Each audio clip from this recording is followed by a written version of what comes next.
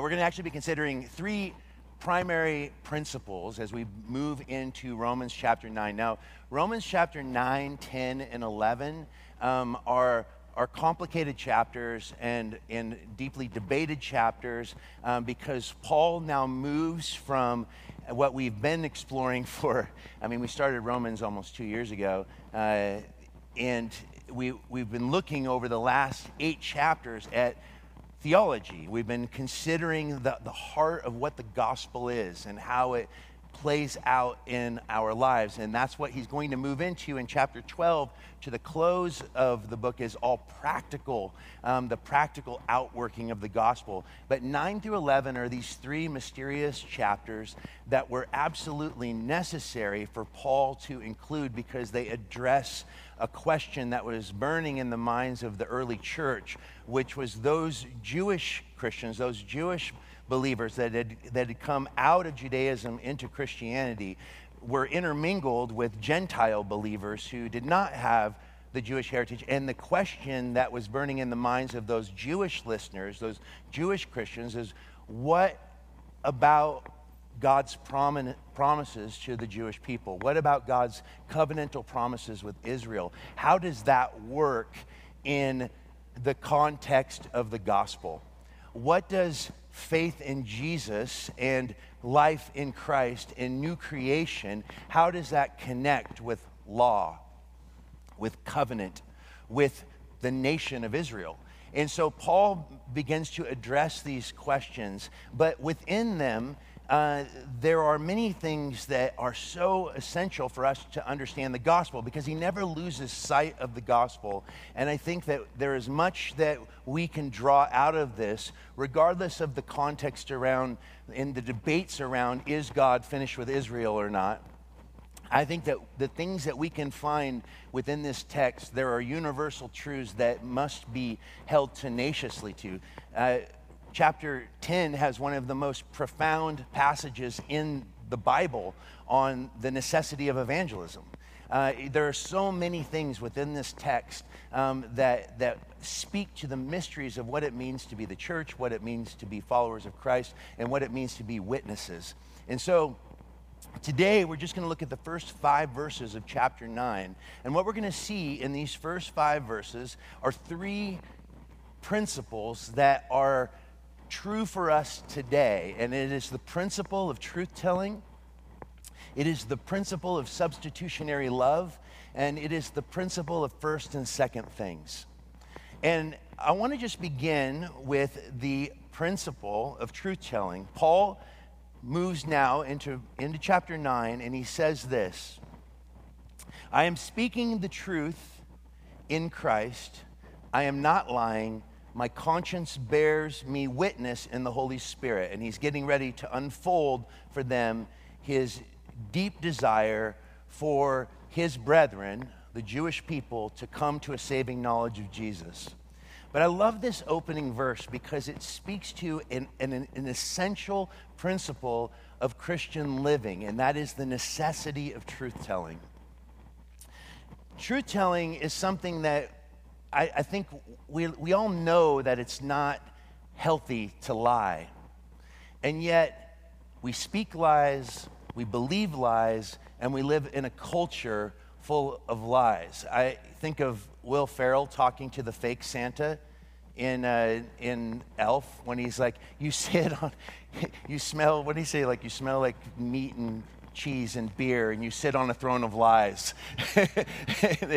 But the idea of truth-telling is something that is so important in a culture that is hell-bent on hiding in dishonesty. And we are indoctrinated in that. In fact, the fundamental belief, I think, of most people is that if I was to be honest about what I was thinking, you wouldn't like me, you wouldn't love me, you wouldn't want to know me. And so we keep secrets and we tell lies. When I was in my early 20s, I remember I was, I wanted to be a rock star. I moved to Seattle, and I had this kind of whole MO of like how to be a rock star. And the way to be a rock star is, A, don't let anyone get close to you so that you can maintain a certain level of mystique. And I was always struck by, I went to shows every week and I played shows every week. I would, if at all possible, not tell people where I worked because I didn't want them to know, because I was trying to be a rock star, which means you have to hold a certain elusiveness and there needs to be mystery around you. And so, I play the show in full makeup looking like David Bowie, Ziggy Stardust. Raccoon eyeliner and lipstick, and I wore glitter all over my face. I was serious. I was a serious glam rocker. I had the mullet, everything. But then I would go to work on Monday through Friday for Princess Cruises. The Love Boat, literally the Love Boat. And I would sell cruises to travel agents on the East Coast. I was responsible for all the kosher tours, all these elderly Jewish groups out of Florida. So I spent most of Monday through Friday on the phone with eccentric Jewish women booking tours for elderly people. That is not the picture of rock stardom, But I realized that this is what we were all doing. It was the games we were playing. It's why in your 20s you go out to the club and you can pretend you're someone that you're not. You can pretend, you can live out the fantasy life. But I love what David Zoll says. He said that we are being tortured by the fantasy self that we cannot become. And I think that there is a real truth in that. And it's so hard to be honest with ourselves, and it's so hard to be honest with others. One of the most devastating moments for me in my early 20s was actually seeing a band that changed my life with their record, The Bends. It was Radiohead, and I went and saw them in concert, and it was a really small concert. It was before they were, one of the biggest bands in the world. And I saw that band, and I knew for the first time I was confronted with the fact that I would never be that good. And I was only 22 years old, and it was devastating. I couldn't even enjoy the concert. They were so good, I actually wasn't able to enjoy it. And I found a bitterness come over me and a despair. And the next day, I woke up, I'm such an optimist. I basically convinced myself that I was just in a bad place that night, and that I actually would be better eventually. Well, that's not true, and it was never going to happen. But it's this, the principle of truth-telling isn't just our ability to speak the truth to others, but it is the ability to live with a clear conscience. It's the ability to know that we're quick to admit when we're being dishonest.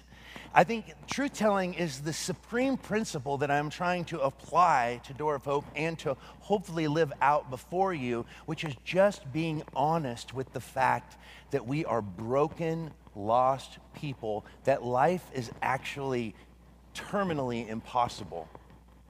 And this is why we need Jesus. We don't need to present to the world an ideal that we ourselves can't keep.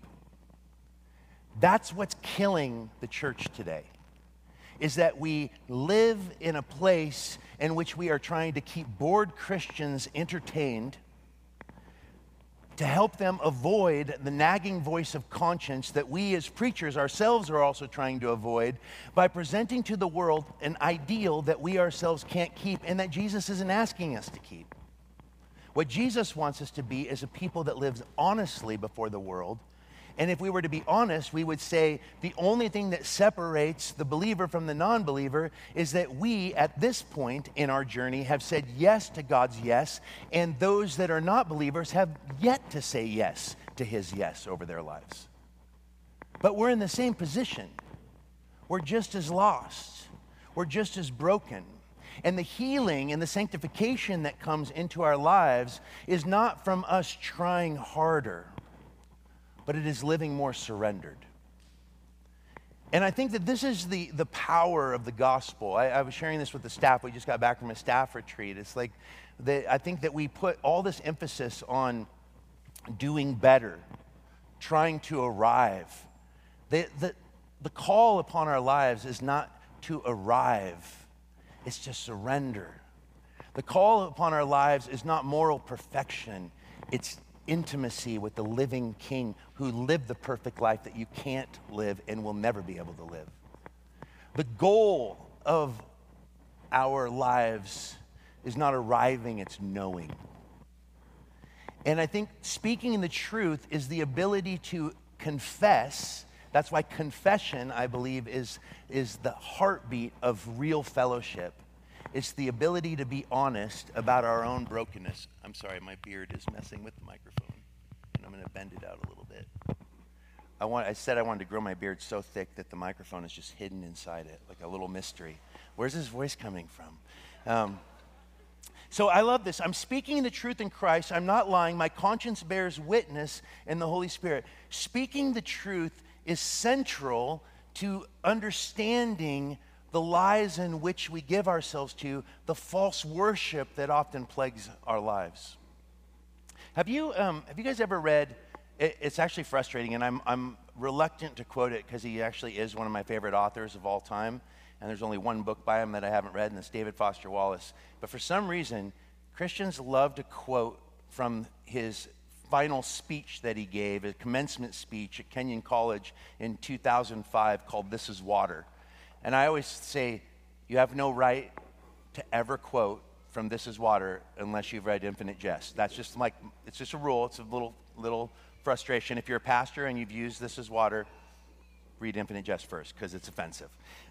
But there is this amazing thing he says in this commencement speech. And in his commencement speech, he's trying to tell these students what's going to actually bring them a meaningful life. And part of what I love about the speech is it's actually Wallace at his most vulnerable.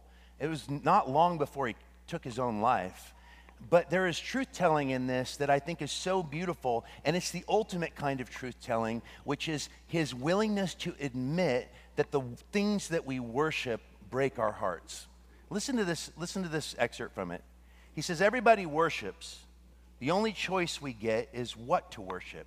And the compelling reason for maybe choosing some sort of God or spiritual type thing to worship, be it JC or Allah, be it Yahweh or the Wiccan Mother Goddess or the Four Noble Truths or some inviolable set of ethical principles, is that pretty much anything else you worship will eat you alive. If you worship money and things, if they are where you tap real meaning in life, then you will never have enough, never feel you have enough. It's the truth. Worship your body and beauty and sexual allure, and you will always feel ugly. And when time and age start showing, you will die a million deaths before they finally grieve you. On one level, we all know this stuff already. It's been codified as myths, proverbs, cliches, epigrams, parables, the skeleton of every great story. The whole trick is keeping the truth up front in daily consciousness." Hear that. The way that we can actually fight, this is actually an incredible Christian principle that Wallace, who there's a lot of questions around whether or not he did go to church. I want to believe that he was a believer. But one thing is for sure, he understood an essential principle.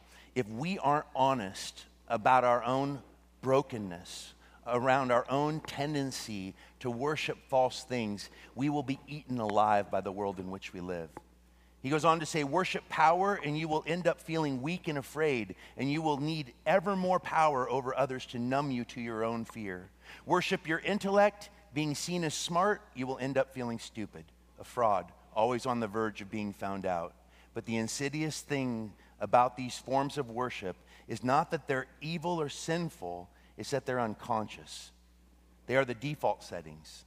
They're the kind of worship you just gradually slip into day after day, getting more and more selective about what you see and how you measure value without ever being fully aware that's what you're doing."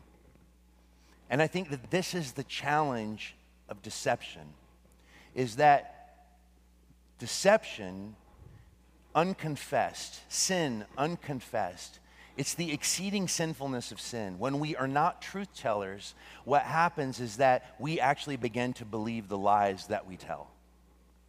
We believe lies about ourselves, we believe lies about others, and our minds are unbelievable engines for deception because they're actually incredible creations of a God who has given us his image as a part of our very being, but that image is marred. It's not gone, but it is marred, which means that every arena of the divine image-bearing reality of our lives has been infected by this thing called sin. And the only way that we can actually find victory over it is to continually recognize that that is the reality, but that reality falls secondary to the great reality of salvation and redemption that's found in Jesus. And so our principle of truth-telling is we are telling the truth about who we are apart from Christ so that people can see the beauty of who Jesus is. And that's what Paul is trying to do here. And I love this because notice he says specifically, I am speaking the truth in what? In Christ. In Christ. I love it because Ephesians chapter 4, verse 15, it says, rather speaking the truth in love, which is essentially the same thing. We are to grow up in every way into him who is the head, into Christ. He talks about speaking the truth to one another in love. That truth-telling is actually an essential part of actual Christian growth. Because it's not until we're able to be honest about our brokenness, about the things that keep us bound, about the lies that we believe, that we find freedom from those things. It's the ability to speak it out where it loses its power over you. That's why confession is catharsis. It's why sin leaves the body and salvation enters the soul and witness is proclaimed. All of it happens through the mouth. And I love here that Paul is proclaiming something. He's about to proclaim something. He wants them to know that there is no dishonesty. There's no hyperbolic reality in what he's about to proclaim. Because what he's about to say seems outrageous, and it's built on the second principle. But let me just first of all say around truth, Jesus himself said, if the Son of Man sets you free, you will be free. He goes, you will know the truth, and the truth will set you free. And he says, if the Son of Man sets you free, you will be free indeed. What does he say in John chapter 14, verse 6? I am the way, the truth, and the life. No one comes to the Father but through me. For us as believers, truth is not a body of knowledge proclaimed or known. It's a person that is intimately known. It is the person of Jesus himself who is the essence, the ground of being. He is the ground of all being. He is the truth. And all truth is an immovable reality because it flows from him who is the truth. And this is a challenging thing in the age in which we live, in which truth has been turned upside down on its head, and feelings have replaced realities. Where our personal emotional state and how it makes us feel becomes the supreme truth for everything. This is why a Christian worldview is so important, that we have to learn how to look at the world and its lies and its systems through the lens of the gospel, through the lens of the scripture. It's why we should be a scripture-saturated people, because we're told that God's word is the living word. It is truth, because it points us to the one who is the author of all things. It's actually what helps us to develop a sacramental cast that gives us the ability to see the truth in things as well as the deception that is all around us. It allows us to sort out the beauty and the good from the things that are perverting the good all around us. And this is why I think that it is essential when people come to me and they say, I'm really struggling in my faith, I don't feel very close to the Lord. You know, I feel like he's not really there. I'm struggling with doubt. I'm feeling, I'm struggling with this sin pattern. One of the first things I ask them is what their devotional life is like. And as you guys know, I am not a guy that likes to be prescriptive. I think that preaching should be descriptive, but I think it should never be prescriptive. And what I mean by that is I should never tell you how I arrive at a thing, because you are not me, and I am not you. I present to you, hopefully, the truth of who Jesus is, because I believe if we get our center right, the circumference will follow. The problem is that we too often, people want others to just tell them what to do. And I'm not here to tell you what to do. Hopefully, we as a community are here to point you to who you should love. And that is seen in how we worship our King and how we love one another. Truth-telling is wrapped up in the person of Jesus, and it cannot be separate. In a world that actually has eradicated the idea that there is truth, what's true for you is not true for me, and it's fine as long as you don't push that truth on me. But that's the problem in the age of tolerance, is that the preachers of tolerance are only tolerant of those that hold their vision of tolerance. And so instead of allowing for the possibility of multiple perspectives and ideas, we are actually growing into an increasingly intolerant society around the ability to hold the truth. In fact, if you want to know what is true today, is that people reject truth.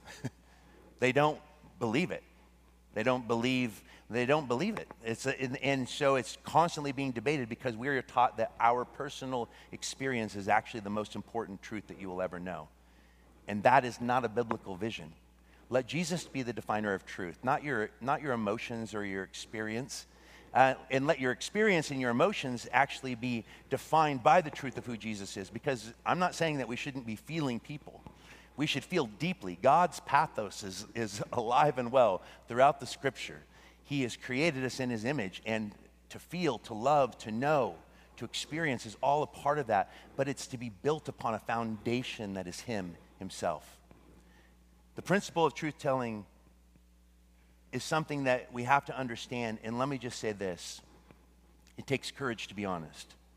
It is not easy to come clean, to speak out the things that we think would cause people to not love us, to not like us. It takes courage to be honest about where we're at with Jesus and where we're at with one another. It takes courage to be honest about what we think about ourselves. And when God confronts us with those realities, we've got one or two options. We can either hide in the dark, which is the essence of what is the essence of the outcome of the first sin in the garden, and it continues to be the continual essence of sin, which is sin entered into the world, and the first thing our first parents did was hide. And I think that the world continues today to hide in the lies that it believes. This is why we must understand the principle of truth-telling. The second principle is the principle of substitutionary love. And Paul goes on to say this. This is what he's going to tell the truth about. He says, that I have great sorrow and unceasing anguish in my heart, for I could wish that I myself were accursed. Literally, he's saying, I wish that I could be an anathema and cut off from Christ for the sake of my brothers, my kinsmen according to the flesh. In other words, what Paul is saying, which is so fascinating because Paul was chased down and plagued by the Jews after his conversion to Christianity, and really, ultimately, the Jewish people were responsible for getting him executed by the Roman Empire because of what they viewed as a dangerous heresy he was spreading around Jesus being Israel's rightful Messiah. And yet Paul, as a person who is consistently tormented by the very people that he longed to see come into a saving knowledge of Jesus. And this shows the power of the gospel's ability when we build our lives on the truth of the gospel, when our lives are built around knowing Christ and intimacy with Him. We cannot say we love Him and not love our enemy. And man, if that doesn't challenge your idea of what Christianity is all about, I don't know what will, because last year and a half has been a great revealer of how much hostility there is in the hearts of God's people who have, like the children of Israel, turned secondary things into first things. And I don't want to get ahead of myself because that's the final principle we're going to consider. But when we allow our political leanings to be the domineering, driving narrative of how we view those that do not hold our leanings, what does it create? Hostility. It creates anger. It creates hatred. When we allow our emotions, the empathy that we feel, I mean, how can we escape? How will we ever escape? Or should we escape the horrific imagery of a man being crushed under the knee of another? How can we escape that imagery and not feel a desire for for righteousness, for justice to prevail, and yet how quickly we forget that Jesus died for both the man who died and the man who kneeled on the man who died. That Jesus didn't love George Floyd more than he loved Derek Chauvin. That he died for both of them. That he died for both of them. And see, when our lives aren't built upon the truth of who Jesus is, it is revealed in how quickly we will turn on others. How quickly we have so little patience for those that do not hold to our vision of what truth is. And this shows us that we're not believing the truth. We are defining for ourselves what is right and wrong, which is the essence of the first sin in the garden. It's funny how there really is nothing new under the sun, isn't it? There really is nothing new under the sun. The temptation to be our own gods reigns as supreme today as it did thousands of years ago. And I think that this is the challenge that we find, because the principle of substitutionary love tells us this: for all the law is fulfilled in one word, even in this, you shall love your neighbor as yourself. And the question is who is my neighbor? And my neighbor is anyone that is in front of me, beside me, next to me, behind me, at any given point in any given day. Jesus says, love your enemies. Bless those who persecute you. Pray for those who hurt you. Let your life be poured out for those that come against you. This is why Jacques Ellul said one of the three signs of the church is not just to be salt, a preservative against evil, not just to be light, an illuminator of truth, but we are also to be sheep amongst wolves, which means that we are not to take the position of the wolf. We are not to be domineering in our beliefs. What we are is to be witnessing to the reality of Jesus by the willingness to lay our lives down for the good of those that actually hate us for what we believe. The problem is that people often hate us for the wrong reasons, because we're not actually witnessing to the one who gave his life for the world. We're presenting a particular ideal in Christianity that makes us feel okay in the world, which causes it to be a us against them sort of mentality. We don't do these bad things. They do those bad things. The church is a place to protect us from them. Listen, the only thing we really need protection from in the church is ourselves. The greatest enemy within the church is exactly that. It's within the church. It's not what those people out there can do to us. It's what we do to ourselves because we refuse to come into the light. You see, you can't escape the first principle, which is the principle of truth-telling, and move to the principle of substitutionary love. You can't have substitutionary love if you refuse to come into the light and let God reveal to you what you are apart from Jesus. That's why I think the great benefit of Darce and I coming to faith late in life is that we knew what we were saved from. I mean, there was no question. I knew what it was like to be dead, and then I knew what it was like to be alive. And I knew what it's like to live a life that was absolutely built upon what would make me happy versus the happiness that is found when I live fully for others.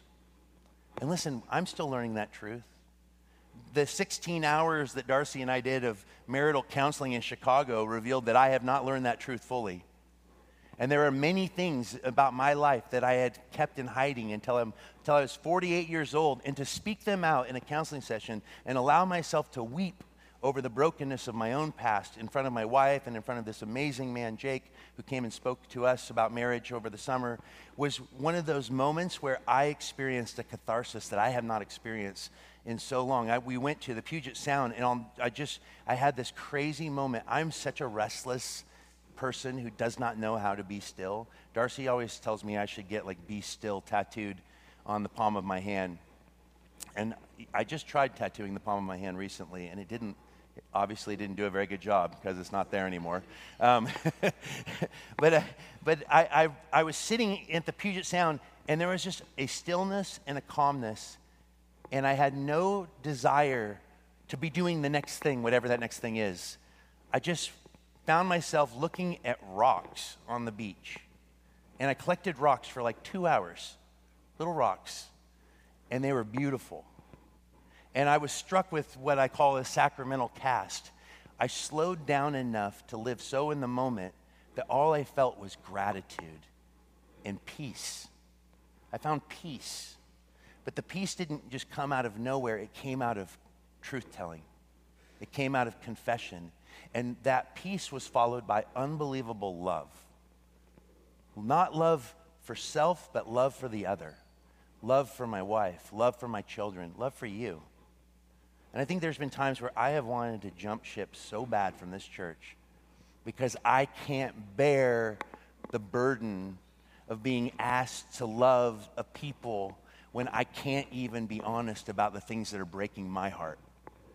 And there was something so powerful, and obviously that ebbs and flows. There's joy in all of it, even in the mixture of the last 12 and a half years. There were extremely unhealthy seasons for me, and there have been healthy seasons. The power is that obviously God has continued to work in spite of all of those things. The one thing I have always trusted is that if Jesus be lifted up, he will draw people to himself, regardless of what I'm personally feeling. But how much more powerful when we actually obey the command to lift Jesus up, and it's actually aligned with what we actually feel and what we know to be true. I don't think we should fake it till we feel it. Have any of you ever been told to do that? That's what my first pastor told me to do. Just fake it till you feel it. I'm like, that's just not very inspiring. It's like, just pretend you love him and eventually you will. I don't think that's how it works. I think Romans 8 is how it works. And the love of God will be poured out in your heart by the Holy Spirit, which tells us that the love of God is a foreign flower planted in the soil of our hearts. It doesn't grow naturally in the human condition. It is something that is supernaturally granted.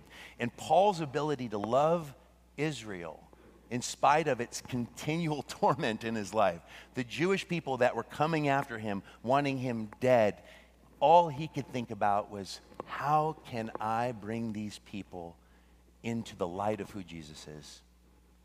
And I want you to think about, he says, what I'm about to say is not hyperbolic. And he actually says, I wish, if it was possible, I would give up my own salvation to know that these people would be saved. Now, I've never been willing to say that. But I think I would probably say that for my kids. So that tells me that there is a possibility in divine love that I have yet to come to, that is available to us when we live surrendered and when we continually come into the light. That it's possible to get to the point where my heart breaks for the stranger on the street the way it breaks for my own kiddos. And isn't that really the sign of a maturity that many of us don't yet know? It's hard enough to love the people that we love. How much harder is it to love people that actually don't like you, that want nothing to do with you? Now, I'm an optimist, so Darcy always cracks up. Like, she's a justice person by nature. So we go to a restaurant and someone's rude to us, like a server. She wants to confront them in love, in truth, and let them know. In fact, many a times when the kids were little and we had something happen where there was someone that was really rude to us, or there was bad service, she knew that I was so squeamish around the idea of, I don't care if someone gave me a cockroach in my salad, I'd probably just eat around it to avoid the conflict.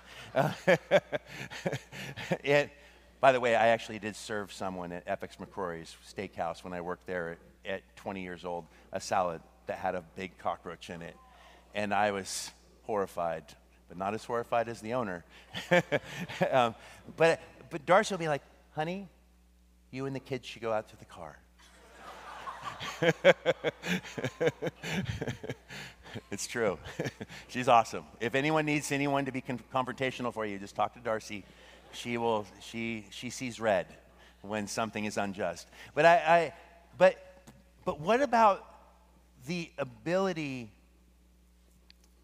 to continue to press in? And one thing that Darcy pointed out to me is that she said, it's like when someone is mean to you it drives you to an even over-the-top desire to win them over. It's like, I kind of view it always as a game. It's like, oh, no. You can't not like me. That's not right. Let's try this again. And I just keep pressing in. No matter how mean they are, it's like I try to look for things to compliment. I try to talk with them about, I always try to do this. Anytime I'm in London, I love talking with cabbies about the gospel. And because they always trip out that I'm a pastor. They're like, they always ask, like, you're a vicar? And I'm like, I guess that's what I am. And they're like, yeah, I thought you were a tattoo artist. Or I thought you were a barber.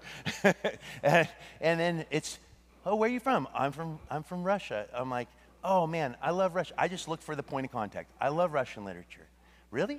I've been to Russia 5 times. Where have you been? And if they find I'm a pastor, they start to get harsh. I just continue to just kindness. Isn't that what Paul tells us to do?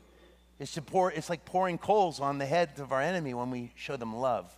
But that is not intuitive, and it didn't come from me until I met Jesus. And it didn't come from me until I met Jesus in such a way that Jesus, by the light of the truth of who he is, revealed how unbelievably lost I am without him, which made it easy to love others because I know that I am no better. I never see myself as better than the person I'm talking to because I know that I am I always like to say, you're not a bigger failure than God already knows that you are. That's the beauty of a place where people can be honest about their brokenness. And what makes the gospel compelling is not our ability to hide behind a false spiritual bravado. No, it's our ability to humbly accept that we are saints because we are sinners who have been forgiven. I think some of you might actually be weirded out by how much I talk about radical grace and how much I talk about the reality of our sinful selves, as if I'm saying that it's not possible to improve. I'm just saying that improvement is not the goal. It's intimacy, which brings improvement. And I think that it's not that I'm saying sin more that grace may abound.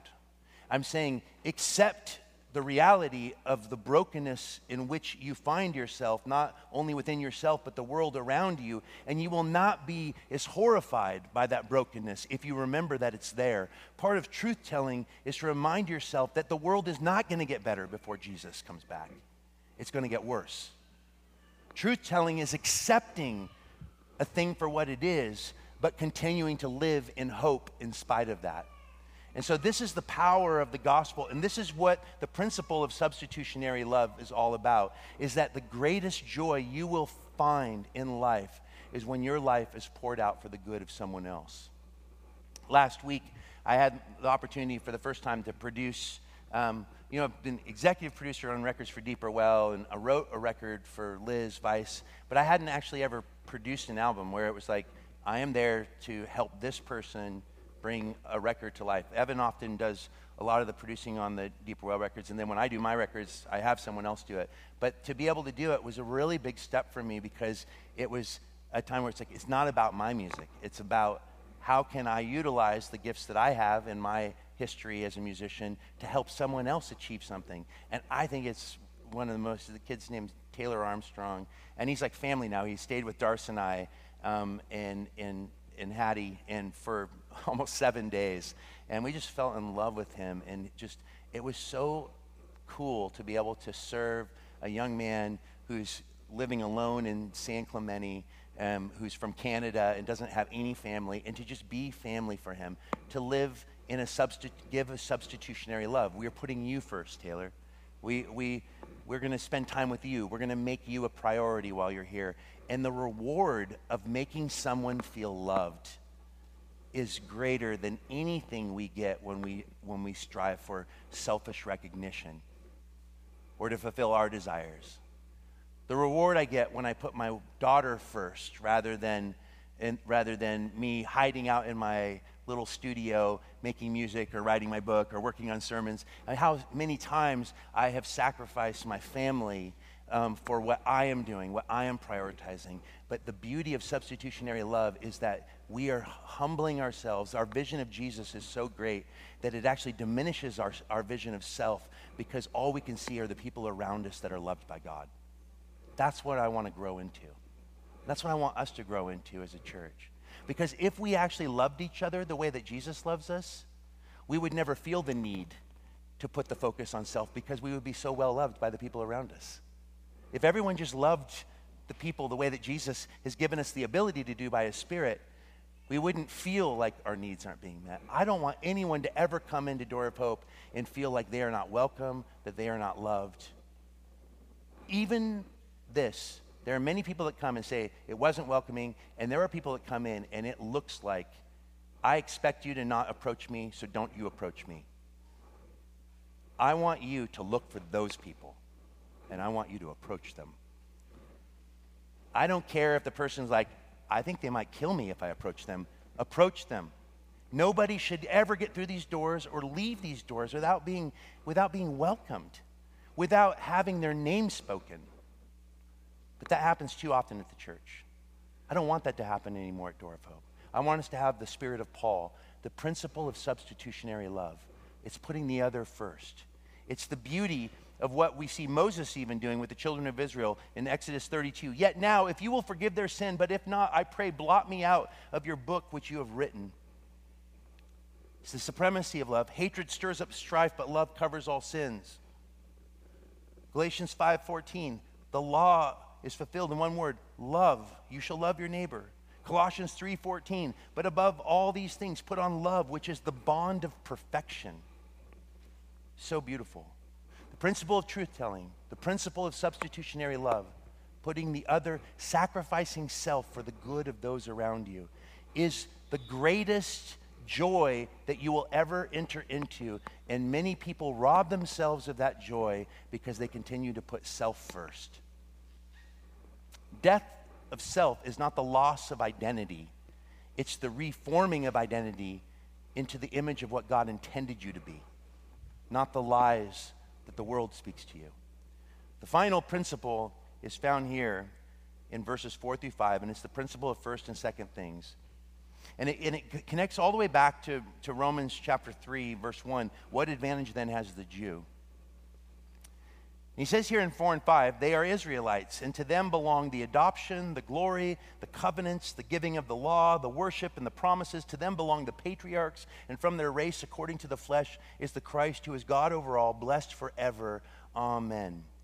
Think about this. He lists off this list of things that were these privileges of this insignificant nation that God chooses from among the world to be conduits of his grace. Now, here is the thing that Paul's going to get into as we move deeper into Romans 9 over the next several weeks, is that we're going to get into the logic of election. And what we need to remember is that here we are already seeing that he is going to say, these are the things that were the privileges of Israel, being God's chosen people, but the thing that they forgot is that he chose them, that through them he would reach the world. They turned their election inward upon themselves, and they gave up the lawgiver and replaced him with the law that was meant to create parameters by which they entered into intimacy with him. They were an adopted people. Exodus 4:22, God says to Moses, tell Pharaoh, thus says the Lord, Israel is my son, my firstborn. They experienced the glory of God. God literally guided them through the wilderness. Guided them through the wilderness, his manifest presence. Think about the scenes of Sinai where the glory of God appears and the children of Israel are terrified. They experienced miraculous salvation. They were brought out of slavery into freedom, and yet they still turned their faith. And this shows us, this is the thing, it's what David Foster Wallace began with, is how quickly we worship the wrong things. This is the principle of first and second things. We take second things and make them supreme things, and we lose the first thing, the main thing. It's the displaced affections that Augustine speaks of. And I think of the covenants, the Abrahamic covenant, the everlasting promise in Genesis chapter 12 to Abraham and his seed and all the families of the earth, the Davidic covenant, an everlasting kingdom, an everlasting throne, an everlasting king, the giving of the law, the services of God, the building of the temple, the promises that God gave to them. And yet in all of those things, they miss the main thing, the whole point of all of it, in the rejection of Jesus. The Christ. Because look at what he says. He says, to them belong the patriarchs, and from their race, according to the flesh, is the Christ, who is God over all, blessed forever. Amen. And this is the source of Paul's heartbreak. The principle of the first and second things violated to the point of literally rejecting the Messiah. You see, Israel had become convinced that as the chosen people, election was about who is in and who is out. What's crazy is that there are many Christians that hold to that same view. It's about who's in and who's out. But Paul makes it clear that that's not the point. And the moment they made it about themselves, instead of being the conduits and the witnesses to the living God, they became a people that became obsessed with the practices that made them uniquely Jewish, and they lost the very God of their worship in the midst of it. And I think that we do the same. We can turn our praxis immediately into our gods. We can immediately feel like we're good Christians because we read our Bibles, because we pray, because we tithe, because we do this, that, and the other thing. And, that's what actually brings meaning to life. Because, listen, people want ritual. They want meaning. They want purpose. This is why religion is so dangerous, because it gets you so close to the truth, but you're actually further from it than anyone, because you can get so close to it that you can't see it. And that is the external practices of the Christian faith become the thing that defines you as a Christian rather than Christ himself intimately engaged in your life. And that's a terrifying thing, to be so close to the truth and yet so far from it.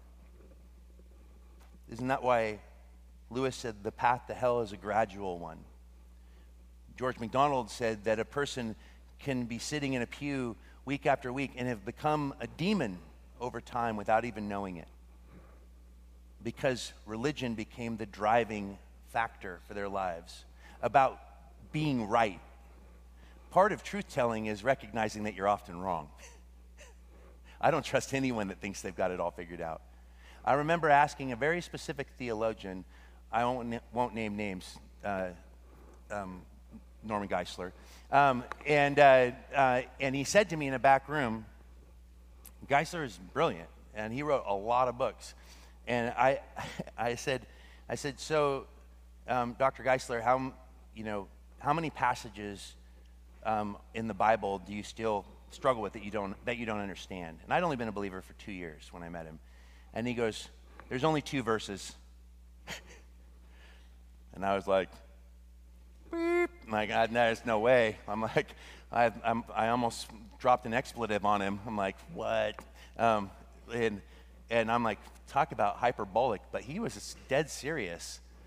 I would say that is not a trustworthy answer.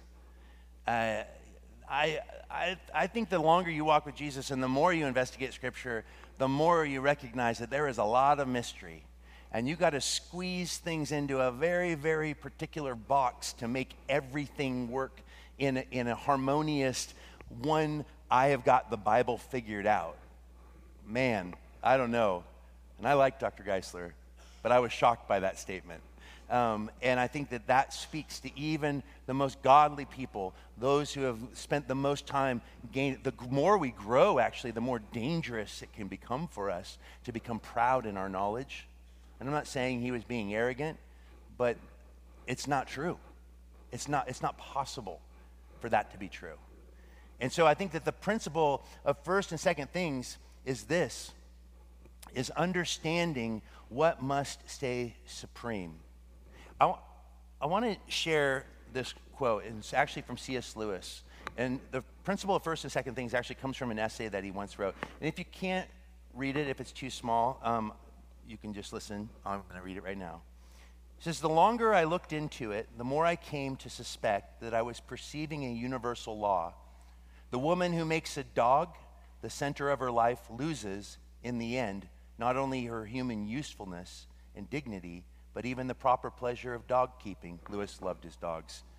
The man who makes alcohol his chief good loses not only his job, but his palate and all power of enjoying the earlier and only pleasurable levels of intoxication. Lewis also loved his beer.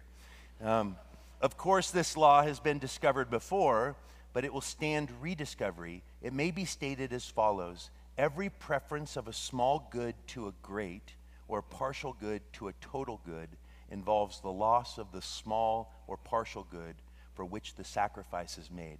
Apparently, the world is made that way. Put first things first, and we get second things thrown in. Put second things first, and we lose both first and second things. We never get, say, even the sensual pleasure of food at its best when we are being greedy. What a powerful statement. What is he saying? He's essentially saying, and I'll close with this. Luke chapter 10, verses 38 through 42, there's a famous scene of Jesus coming to the house of Mary and Martha. And Martha is busy serving, and Mary is sitting at the feet of Christ. And Martha becomes frustrated that Mary is sitting while she's serving. And it says this: now as they went on their way, Jesus entered the village, and a woman named Martha welcomed him into her house. And she had a sister called Mary who sat at the Lord's feet and listened to his teaching. But Martha was distracted with much serving. And she went up to him and said, Lord, do you not care that my sister has left me to serve alone? Tell her then to help me. But the Lord answered her, Martha, Martha, you are anxious and troubled about many things, but one thing is necessary. Mary has chosen the good portion, which will not be taken away from her. In other words, intimacy with Christ is the only thing that actually fuels proper service. The main thing, the first thing, actually allows her to enter into the second things. Martha's desire to put the second things first, the serving over the intimacy, causes her to be anxious, causes her to be frustrated, causes her to not function in the second principle, the substitutionary love. It causes her to avoid the first principle, the principle of truth-telling, because she is lying to herself in believing that my service is actually what makes me valuable. What she should have recognized is that it was Jesus' service on her behalf that makes her service valuable. It is intimacy with Jesus that brings us into the truth, and the truth reveals that on our worst day we are loved, and it reveals that the world around us is as fully loved as we are. And it is that substitutionary love, the laying down our lives for the good of those around us, that brings us back to the first principle again and again, which is only Jesus can fuel our ability to love others. The goal is not arriving, it's knowing. The goal is not doing, it's living in Christ, with Christ, for one another. The goal is surrender, not pulling ourselves up by our bootstraps. And it is the surrender to Jesus that gives the Spirit the power then to work in and through our lives magnificently. I love the gospel. And I know chapter 9 will push some buttons and challenge us at times, but I actually think these principles are universal principles. All Scripture is God-breathed and valuable for our instruction, to remind us again and again that everything that needs to be done has been done in Jesus. So make him first. Make him first. Amen? Let's pray. Lord Jesus, thank you so much for the gospel. Thank you for its power to bring transformation into our lives. And Lord, I know there are many in this room like me that can busy themselves with much activity because we're still trying to prove our worth, still performing for an audience that isn't even here, still trying to hold on to this idea that there must be something I must do to make myself worthy of God's affection and others' affection. But Lord, when we die with you, it frees us from the tyranny of the fear of man. It frees us from the tyranny of self-idolatry. And it allows us to enter into the peace that you offered so beautifully in Matthew 11. Come to me, all you who are weary, and I will give you rest. And Lord, forgive us for seeking peace, seeking meaning in things that break our hearts. As David Foster Wallace said, those things will never satisfy us. We can't worship our intellect without feeling dumb. We can't worship beauty without turning it into something that immediately becomes ugly. Lord, we can't worship our jobs without them then becoming toil. We can't even worship our spouses or our children without becoming suffocating. Only you can handle our worship. And we were created to worship you. And so I pray that as we come into the truth of who you are, that it would expose us in those areas where we're still believing lies, and that we would speak them out to you and to one another. That we would be a people that are so infused with your divine love that we lay down our lives for the good of those around us because we know what it cost you to make us right with yourself. And Lord, that we would keep you the supreme thing. First things first. Only then can we enjoy the second things. Lord, let us not miss out on the best because we keep settling for the good. Lord, we need you. And so we give this time to you, and we ask, Jesus, that you would make yourself known. For anyone that doesn't know you in this room, I pray that they would just simply pray those words, Jesus, I'm a sinner. I am lost. I need you. Come into my life. Make me your child. Lord, fill me with your Spirit. Your word says that whoever confesses that Jesus is Lord and believes in their heart that God has raised him from the dead shall be saved. And so we say together as a church, making the first thing first, Jesus is Lord. Let's say that together, church. Jesus is Lord. Amen.